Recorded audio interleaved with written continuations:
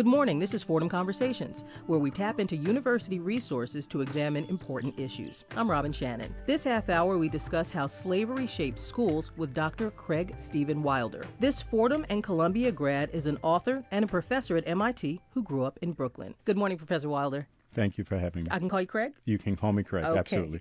Well, to jump right in, most stories taught in grade school or high school, especially when I was younger, painted the picture that the American North led the opposition to slavery. It was sort of like the racist South versus the progressive North. But in fact, many of the nation's leading universities had profitable connections to slavery. So what role did northern schools such as Harvard, Princeton, and even Columbia play in the slave trade?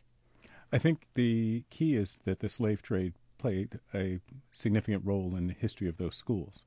If you think about higher education in North America and colonial North America, there are only 3 colleges in the 13 colonies in the first 140 years, really. It's Harvard, 1636, William and Mary, 1693, and Yale in 1701. And then in a 23-year period, 6 new colleges are established. That's the height of the African slave trade.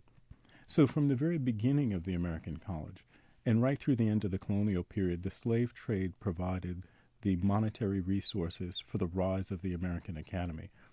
Because you had to fund these universities in some way. And they're denominational schools, right? So they're schools belonging to churches. Brown, the College of Rhode Island at the time, now Brown University, is a Baptist college. The King's College, now Columbia, was Anglican. The College of New Jersey, which is now Princeton, was Presbyterian.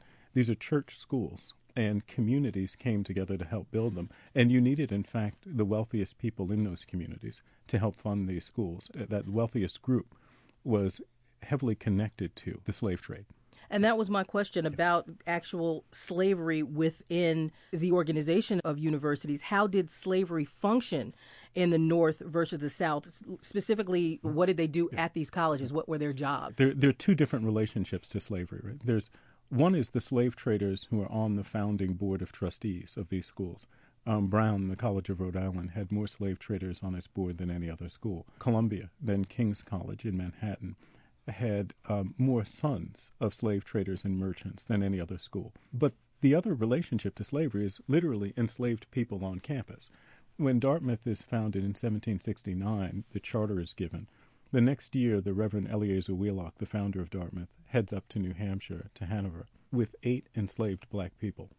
Right? He's got 7 adults and an infant child, all of whom he counts as slaves. You can make an argument, and I think it's a perfectly fair argument, that Dartmouth has more slaves than faculty. It actually does. It certainly has more slaves than faculty. And the family slaveholdings actually grew after that period because Wheelock's son, John, who succeeds him in the presidency, marries into a fairly significant slaveholding family with ties to New Jersey and the West Indies. And so enslaved people are on campus from the very beginnings of the American college. Harvard is the first college in the British colonies, 1636 in Massachusetts. 2 years later, there's a slave on campus, a man who's referred to as the Moor, and who's owned by the only professor at Harvard. He's the master of the school and professor, Nathaniel Eaton, and he serves the early Harvard students and becomes part of the sort of legend of Harvard. Are they still treated like we think the Southern slaves are treated, or should I say mistreated, here in the North in these universities? Yes. The violence undergirds slavery everywhere it exists. And so at Harvard, to use the Massachusetts example, Benjamin Wadsworth, one of the early presidents of Harvard, Reverend Wadsworth, had earlier been a pastor of one of the Boston churches, one of the major churches, Puritan churches in Boston. And Wadsworth actually gives a sermon to his congregation on the proper ordering of the family, in which he instructs his congregation that it's their duty to beat their slaves, that in fact it's a biblical obligation to do so. Later in the 18th century, an enslaved man and woman are actually dragged to the commons in Cambridge, Massachusetts, right in front of Harvard Yard, right outside the gate. The students and some of the faculty are watching as these 2 people, a man and woman, are actually executed and burned to death on that spot for being accused of poisoning their master. Violence at every moment in time undergirds slavery in the North, and it's a myth that somehow Northern slavery was more genteel and more humane than slavery in other regions of the world. Can you sort of provide us with an overview of the slave trade? Who sailed to where, why, and when? Yeah. The earliest ship leaving out of the British mainland actually leaves, and it goes back to that man, the Moor, who was on the Harvard campus. Mm-hmm. Harvard is founded in 1636. The very next year, a war breaks out between the Puritans and the Pequot Indians in southern Connecticut. When the Pequot defeated, it's often referred to, that final battle, as the Pequot Massacre. The English capture hundreds of Pequot women and children. Those people are sold into slavery. One of the ships that takes them is a ship named the Desire, and it heads south to Bermuda and to the West Indies with Pequot captives for sale. The ship then returns to New England the next year with various commodities, including Negroes. And these are the first enslaved black people to arrive in the colony. Harvard gets its first slave that year. It's not perfectly clear if the Moor, this man who was on campus, arrived in the Desire, but there is some suggestive evidence that's how he got to New England. After that, the slave trade emerges and grows relatively slowly throughout the 17th century, and then much more rapidly in the 18th century. Each of the colleges, in order to survive, manages to make some connection to slavery or the slave trade.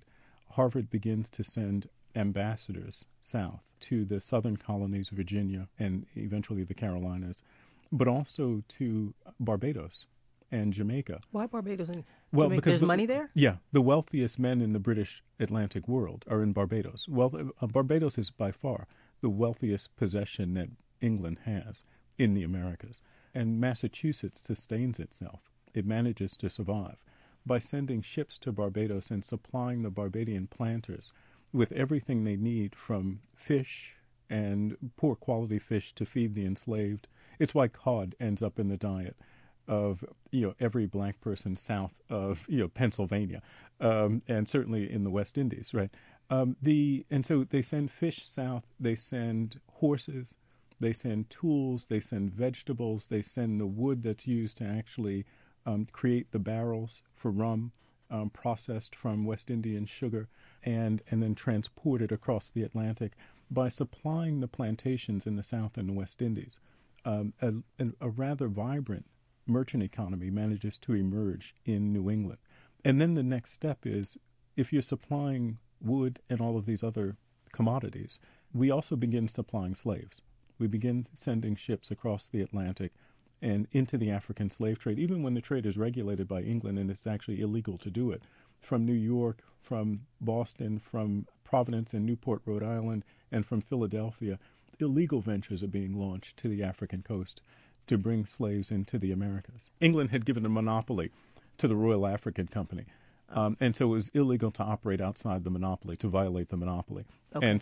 But we violate it, quite regularly. The New Yorkers actually established quite a tradition in the illegal trade in the 17th century, sending ships as far as Madagascar to avoid the Royal African Company's, sort of control of that trade, and to profit off the sale of people into the Americas. We didn't mention your book, your latest book, Ebony and Ivy, Race, Slavery, and the Troubled History of America's Universities. And as you said, it took you about 11 years of research to do this. So can you share the process that you went through? Sure. You have 11 years? Can we summarize it a little? Sure. I can.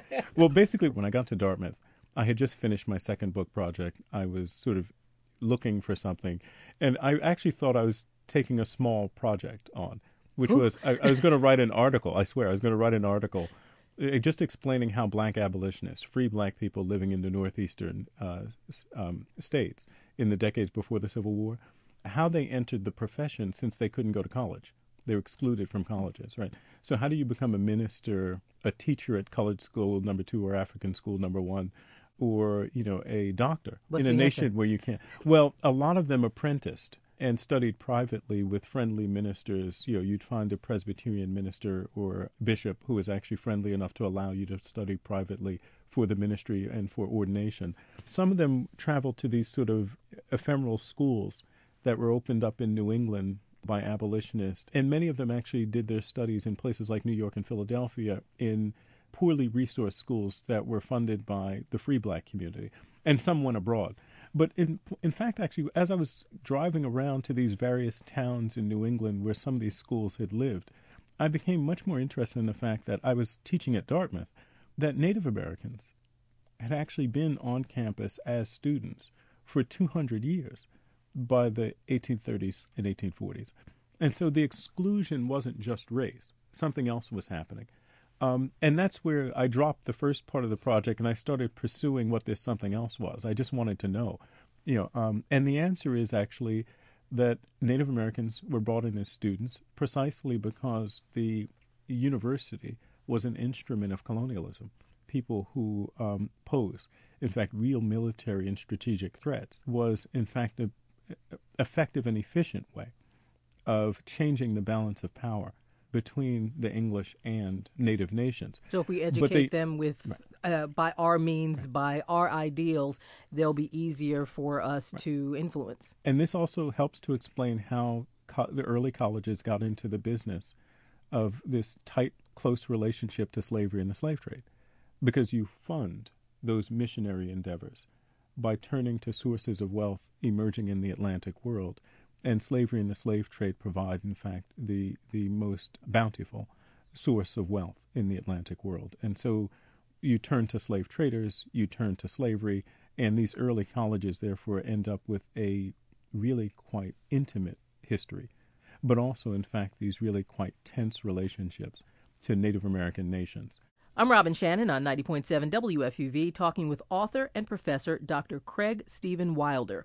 We're discussing how slavery shaped some of our most prestigious universities. Before we get back into your research, can I ask, did Native Americans suffer the same type of violence that slaves did at that time? Oh, sure. In the Pequot Massacre, we're just reading some of the documents from my second book? No, from my American Classics course at MIT. And so we just finished reading some of the documents from the Pequot Massacre. Because you're a professor of history at MIT. And you've got the English surrounding a Pequot village and firing upon it in the middle of the night and then basically butchering everyone who runs out. They set fire to it and they also fire guns on it to terrorize people. And so it is an extraordinarily bloody moment. There's also, remember, an active Indian slave trade. Native people captured in the Americas, in the various colonies, are often sold into other colonies as slaves. And, in the Carolinas, a recent study has pointed out, in the Carolinas, this is how you end up getting a black majority in South Carolina. The arrivals, the European colonists, the Carolinas, arrive, in fact, quite poor.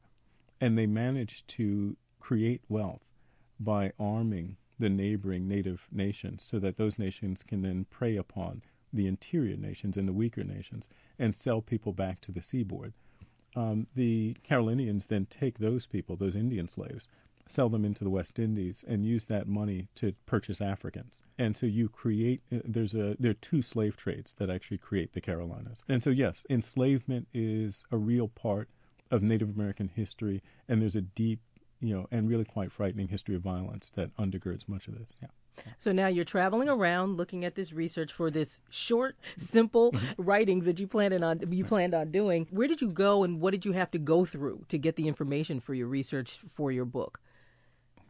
I think when I first started, when it shifted from that article to a book, all of a sudden I was looking at this much bigger question of the relationship between these colleges, Native Americans and Africans in the colonial world, I was worried that I wouldn't be able to find the resources, that the material just wouldn't be there to tell the story from. And in fact, actually, that's the first thing that got corrected. I realized actually pretty early that there was plenty of material. In fact, way too much. And one of the reasons it took 11 years was that there's so much material to go through. And I've only gotten through a fraction of it. And so what happened is I made some decisions along the way. And one of them was that I didn't want to write a book that blamed one school or that was about one school and made that one school seem to be the culprit. If I ever had a complaint, Brown University did a report on its relationship to slavery and the slave trade that was published in 2006. A fantastic internal institutional investigation made public by the university itself under Ruth Simmons, the first woman and first person of color to head an Ivy League institution. And if I ever had a complaint about the Brown report, my only complaint is that it made Brown seem unusual. And I didn't want to do that. I didn't want to write a book about Harvard and slavery and then just say, well, Princeton was kind of similar here and Columbia was kind of... And so the other thing that took a while was I really needed, therefore, to visit all of these campuses. And because we're talking about the colonial period, the story and the documents and the research isn't just in the Americas. A lot of it is also in Europe. And so I spent a lot of time in England, at the National Archives in England, at the British Library in England, and some various smaller collections, the Hunterian Library, which is an anatomy museum, up in Scotland, doing research there in the medical schools and in the universities that influence the ones that actually get established in North America. And so it just took, a lot of, all my vacations involved were actually defined by their proximity to some research center, library, or archive. So, Professor Wilder, what did you do? You went and knock, knock, knock. Hi, let me go into your archives and find out what your university's connection to slavery is. Yeah, what you don't want me to know.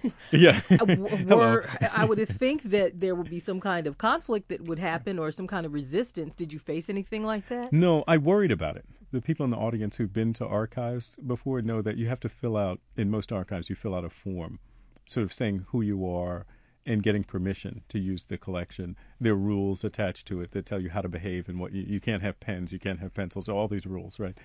And then they always have this line on there that asks you, what's your research topic? And so I would write somewhat euphemistically,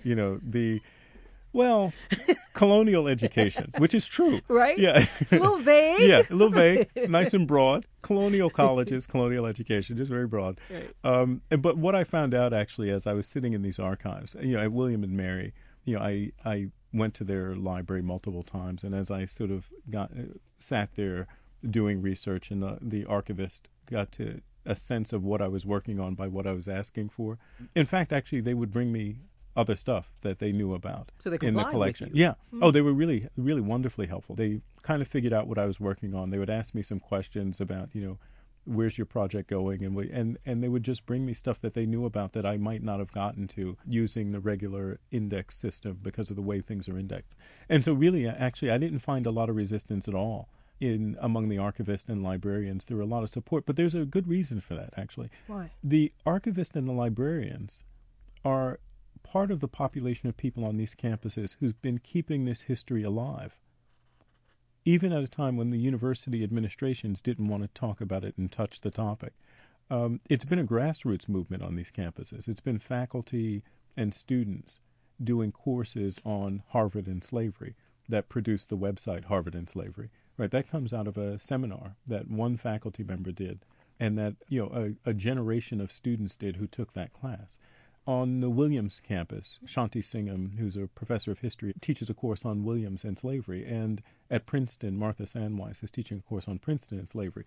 And so it's been faculty members and students who've kept this conversation going over the past decade, often with no institutional support or encouragement whatsoever, because no one really at the top wanted them to touch this topic. But where they really get a lot of support and help is from the archivists and the librarians. And so the archivists and the librarians were already involved in this conversation. And so by the time I showed up, over the past 10 years, not only were they ready for this discussion, they were actually in many ways excited about it. They recognized that there was a story to be told and that the fear of telling it was irrational. So, Dr. Wilder, I would think that there would be possibly accusations of a political agenda when you started writing this. Did you face that from colleges? No, not when I started, when I finished. Right, okay. It's actually when you publish the book that people, you have a political agenda. Right. I'm not quite sure what that means, that you have a political agenda. It seems to accuse me. You want to make us look bad. Yeah, well, it accuses you of having You're trying to stir the pot. That's right. It accuses you of having a mind. How dare you? Right? Yeah, but I was on a different radio show. Someone had called in and said, why are you digging up this past? And my response, I'm a historian.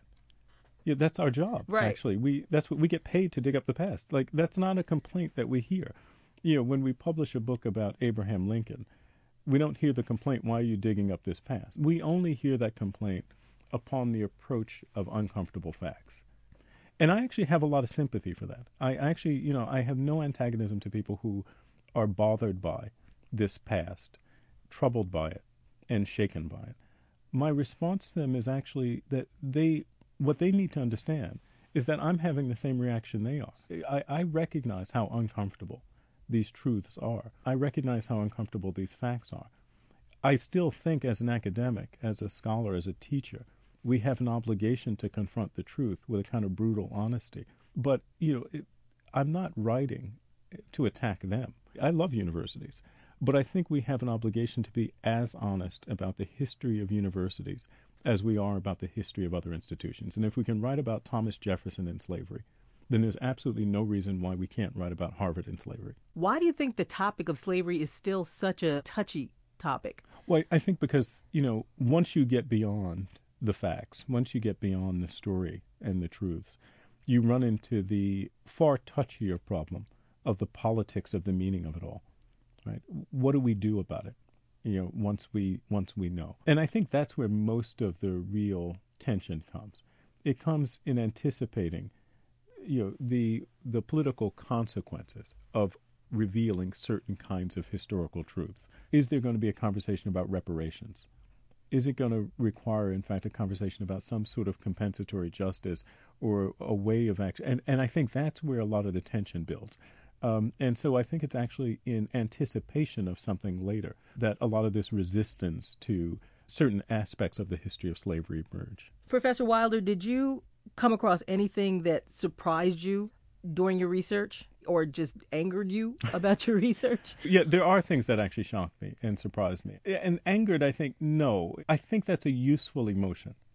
It's a natural emotion to be angry at this past. It's a natural emotion to be uncomfortable with it. As a scholar, one of the things I think my obligation is, both to myself, to my students, and to the audience, is to remind us that that's just the first reaction, right? That anger is a reaction. It's a useful reaction. It's actually a natural reaction. But it needs to then be channeled into something more productive, which is a critical understanding of that and what it means for us today.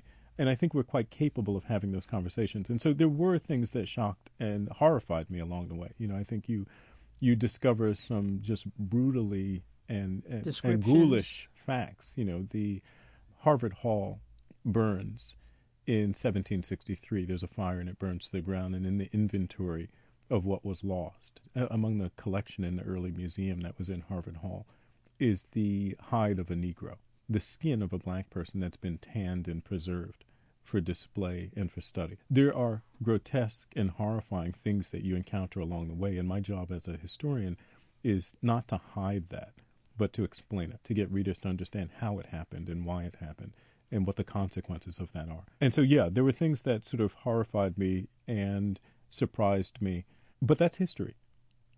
Honestly, I think that, part of the obligation of a historian is not to tell a story that leaves us all feeling comfortable. It's actually to tell a truer and more complete version of the past, which means, in fact, disrupting some of the things that we prefer to believe about ourselves and about our institutions. And maybe leaving the results up to the individual to sort of decide how they want to use it. Mm-hmm. Craig, you received one of your degrees from Fordham University. Do you know if Fordham has any connection at all to slavery? I don't. I don't. I haven't been in the archives here. No, Fordham, no. huh? What I did is, just about every school I've ever, touched is in the book. So, my being near your school was kind of bad news for several years. But what happened is with Catholic universities, they do show up in the book. They show up in the early period because the very first universities in the Americas are Catholic. Therefore, the Catholic part of the story is at the very beginning of the book, where I try to point out that it's not just the English. It's New France, Eastern Canada. If you go to Quebec City right now, the old seminary is right there. It dates back to the middle of the 17th century, the 1600s, and established by French priests with one of the goals of the seminary being to train Native American boys and to send them back to nations like the Huron as ambassadors of the Catholic faith. Part of the reason why Fordham isn't in the book is that Fordham is established about 13 years after really the book really ends. I end the book in the 1830s. And part of the reason I end it there is I make an argument at the end of the book that the heyday of the American college, the moment when the American college actually becomes the universities that we recognize today, is in the 1830s. Why? And it's largely the rise of race and racial science, over which universities can claim academic expertise, which allows the universities to break free of their connection to the churches and no longer be sort of subservient to churches. Did you say race science? Race science. What is race science? Race science is, the emerging science from really the middle of the 18th century to the 19th century of race, of the study of race and the attempt to prove that human beings actually occupied discrete racial groups with biologically fixed characteristics. As that scientific tradition emerges, and emerges on campus, it gives academics a new entry into the public sphere. And in the 1830s, really, I argue, for the first time in the history of North America, university faculty and presidents are actually operating in the public sphere as experts on race and public policy, using this sort of academic claim to expertise over race. And no longer, for instance, in the book I point out that Jeremiah Day, the Reverend Jeremiah Day, is the president of Yale in the 1830s. He's also the vice president of the American Colonization Society, which is a society organized a couple of decades earlier to remove free black people from continental North America to someplace outside of the United States borders. Right? Eventually they established Liberia, and the goal is to colonize the free black population, to remove them all. Day is actually a vice president of the American Colonization Society, but when he's standing in the society, his claim to expertise is now actually not that he's a minister, but that he's a university president. A generation earlier, when university presidents entered into the public sphere, they entered in as ministers. And so Jonathan Witherspoon is the president of Princeton, the College of New Jersey, and during the American Revolution, he's a major revolutionary figure. But he's standing as the leader of Presbyterians. His status as the president of the College of New Jersey is of minor importance. By the 1830s, actually, it's the academic credentials that start to matter. And what's now making those academic credentials matter is that race and science are coming to trump theology in the public discourse over the future of the United States, the very vision of what a citizen of the United States can be. So they found a new tool to use to solicit funds for the colleges. Right. Can you share your ideas, your thoughts about reparations? I think it's a conversation we need to have. I think it's a difficult one. Agree, disagree. Pretend. It's not that simple. Yeah. It's not as simple as we like to pretend. But I'm in favor of compensatory justice. I actually think that, universities have an obligation to explore their histories, as do other institutions in American society. And so I think this is a conversation that we need to have. We're capable of having it. But when we have it, it needs to be a fair fight. It needs to be a fight about the facts and about what happened and about how you deal with that past. And honest, decent people can disagree, but the decision shouldn't be made based simply on the maldistribution of power, which is in fact the very energy beneath the call for reparations. Right? So we can't use the very maldistribution of power that results from the injuries created as a way of deciding whether or not some kind of compensatory justice is appropriate. I don't think it's the only conversation we need to be having, though. And so I also have a fear of this discussion or concern about this discussion because it can often actually sort of mute other conversations that we need to be having. I'm concerned about what we did this morning. As much as I am about what we did 200 years ago, 100 years ago, and 300 years ago. I'm concerned that we woke up this morning and sent millions of low-income kids to unequal and segregated schools across the United States, that we're reproducing the inequalities of my generation for new generations of kids. We know that we're doing it. We're actually doing it by policy and by decision, and there's very little national will to engage with that crisis. I'm concerned about, the incarceration of young men and women whose lives and whose families' lives are being distorted. And so I think there are lots of conversations that we need to be having, but really, in fact, the transformation of the lives of low-income people requires a much more complicated social movement than any one single thread of that movement. Does that make sense? That totally makes sense. Yeah, that totally makes sense. My thanks to Dr. Craig Steven Wilder. His latest book is Ebony and Ivy, Race, Slavery, and the Troubled History of America's Universities. It's out now on Bloomsbury Press. This has been Fordham Conversations on 90.7 WFUV. You can hear Fordham Conversations every Saturday at 7 a.m. You can also friend us on Facebook, follow us on Twitter, and catch up on past shows with our weekly podcast. Stay with us. George Bodarky and Cityscape are next on WFUV. For Fordham Conversations, I'm Robin Shannon.